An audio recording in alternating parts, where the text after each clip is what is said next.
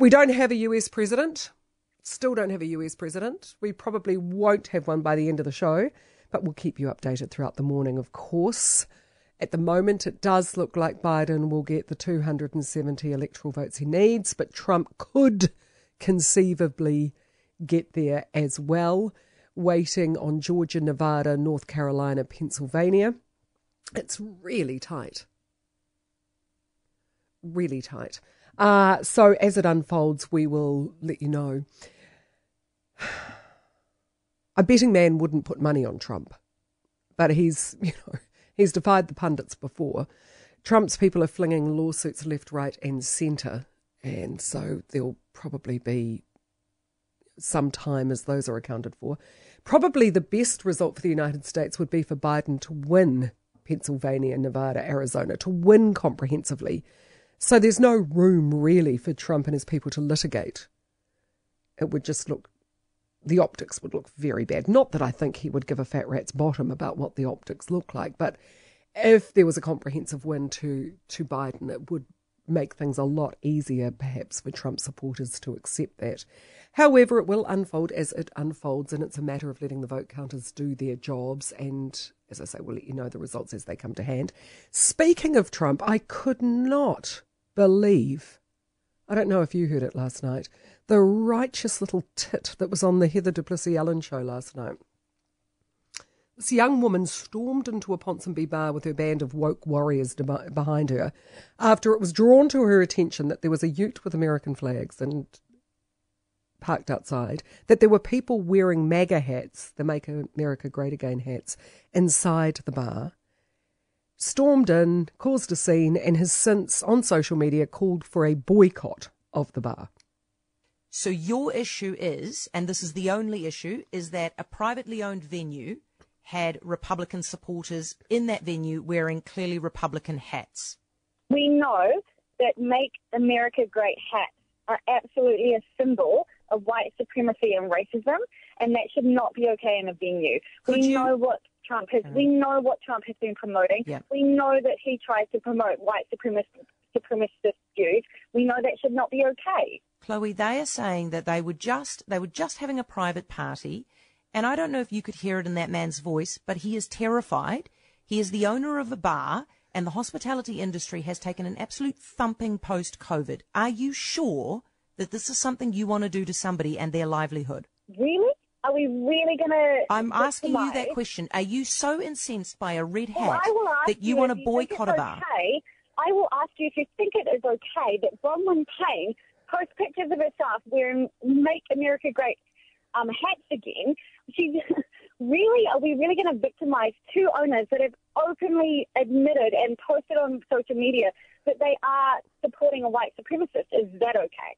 I'm asking you. Okay, I'm not involved in. I'm asking you if it's okay that hospitality owners are promoting white supremacist views, wearing symbols that promote white supremacy and the subrogation of people of colour and Indigenous people. Is that okay?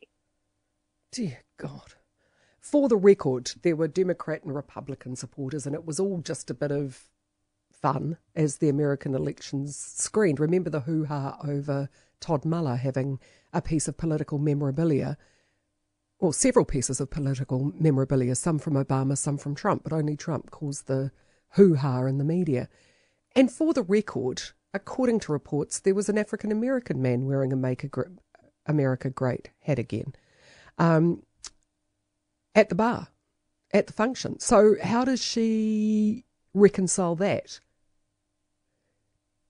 And here's the thing on Trump. I don't like his persona that I see through the television and through Twitter. I don't know the man, but I don't like the persona. I don't like the way he does politics. I find his attitude towards women absolutely appalling. I doubt that I would vote for him, but I don't know, because I'm not an American living in America facing the issues that Americans are facing. I don't know. But there are millions and millions and millions of people that did vote for him. And as I said yesterday, they are not all mouth-breathing knuckle-grazers. Hispanics voted for him. Women voted for him. African Americans voted for him. Are they racist? How does what's-her-name account for African Americans voting for Trump? How does she account for an African American man wearing a MAGA hat at Hoppers? If you don't like the bar, don't go to it. You know, some people don't like sports bars where they screen sport from around the world constantly in the bar. They don't like that. Some people don't like gay bars. Some people don't like, I don't know, bars where they just serve overpriced cocktails and it's a lounge bar and it's all terribly sophisticated. There are all sorts of hospitality venues for all sorts of people. There are thousands and thousands of bars in Auckland catering to different tastes and interests. Don't like one, go to another. But do not dare try and tell others what they should and shouldn't do, what they should and shouldn't think, what they should and shouldn't say. You do not have the final word on what is right and what is wrong. And telling other people that they must not do something because you believe it to be wrong is naivety and arrogance combined. Unbelievable. It's like the woman who had her books removed from Amazon because there were complaints about her and around the derogatory comments she made about Nanaia Mahuta. Nobody had ever heard of this woman before her ignorant tweets, and deservedly so. The only people who appear to have read her self-published books, and really, can you call yourself an author if you're self-published, quite frankly, were the people in her own echo chamber, the people who gave her glowing reviews with the Lindsay Perigos and the Mark Hubbards. They were her people. They bought her self-published book. Nobody else did. Giving her oxygen, and that's why I haven't mentioned her before and why I'm not mentioning her name, gave her far more attention than she deserved. In this case, I think, giving this ridiculous example of cancel culture works in the victim, in this case Hopper's, favour. I drove past Hopper's last night. It was packed. I've been there before. It's a really nice bar filled with different age groups and different ethnicities and cool music of a Saturday and Sunday in the afternoon.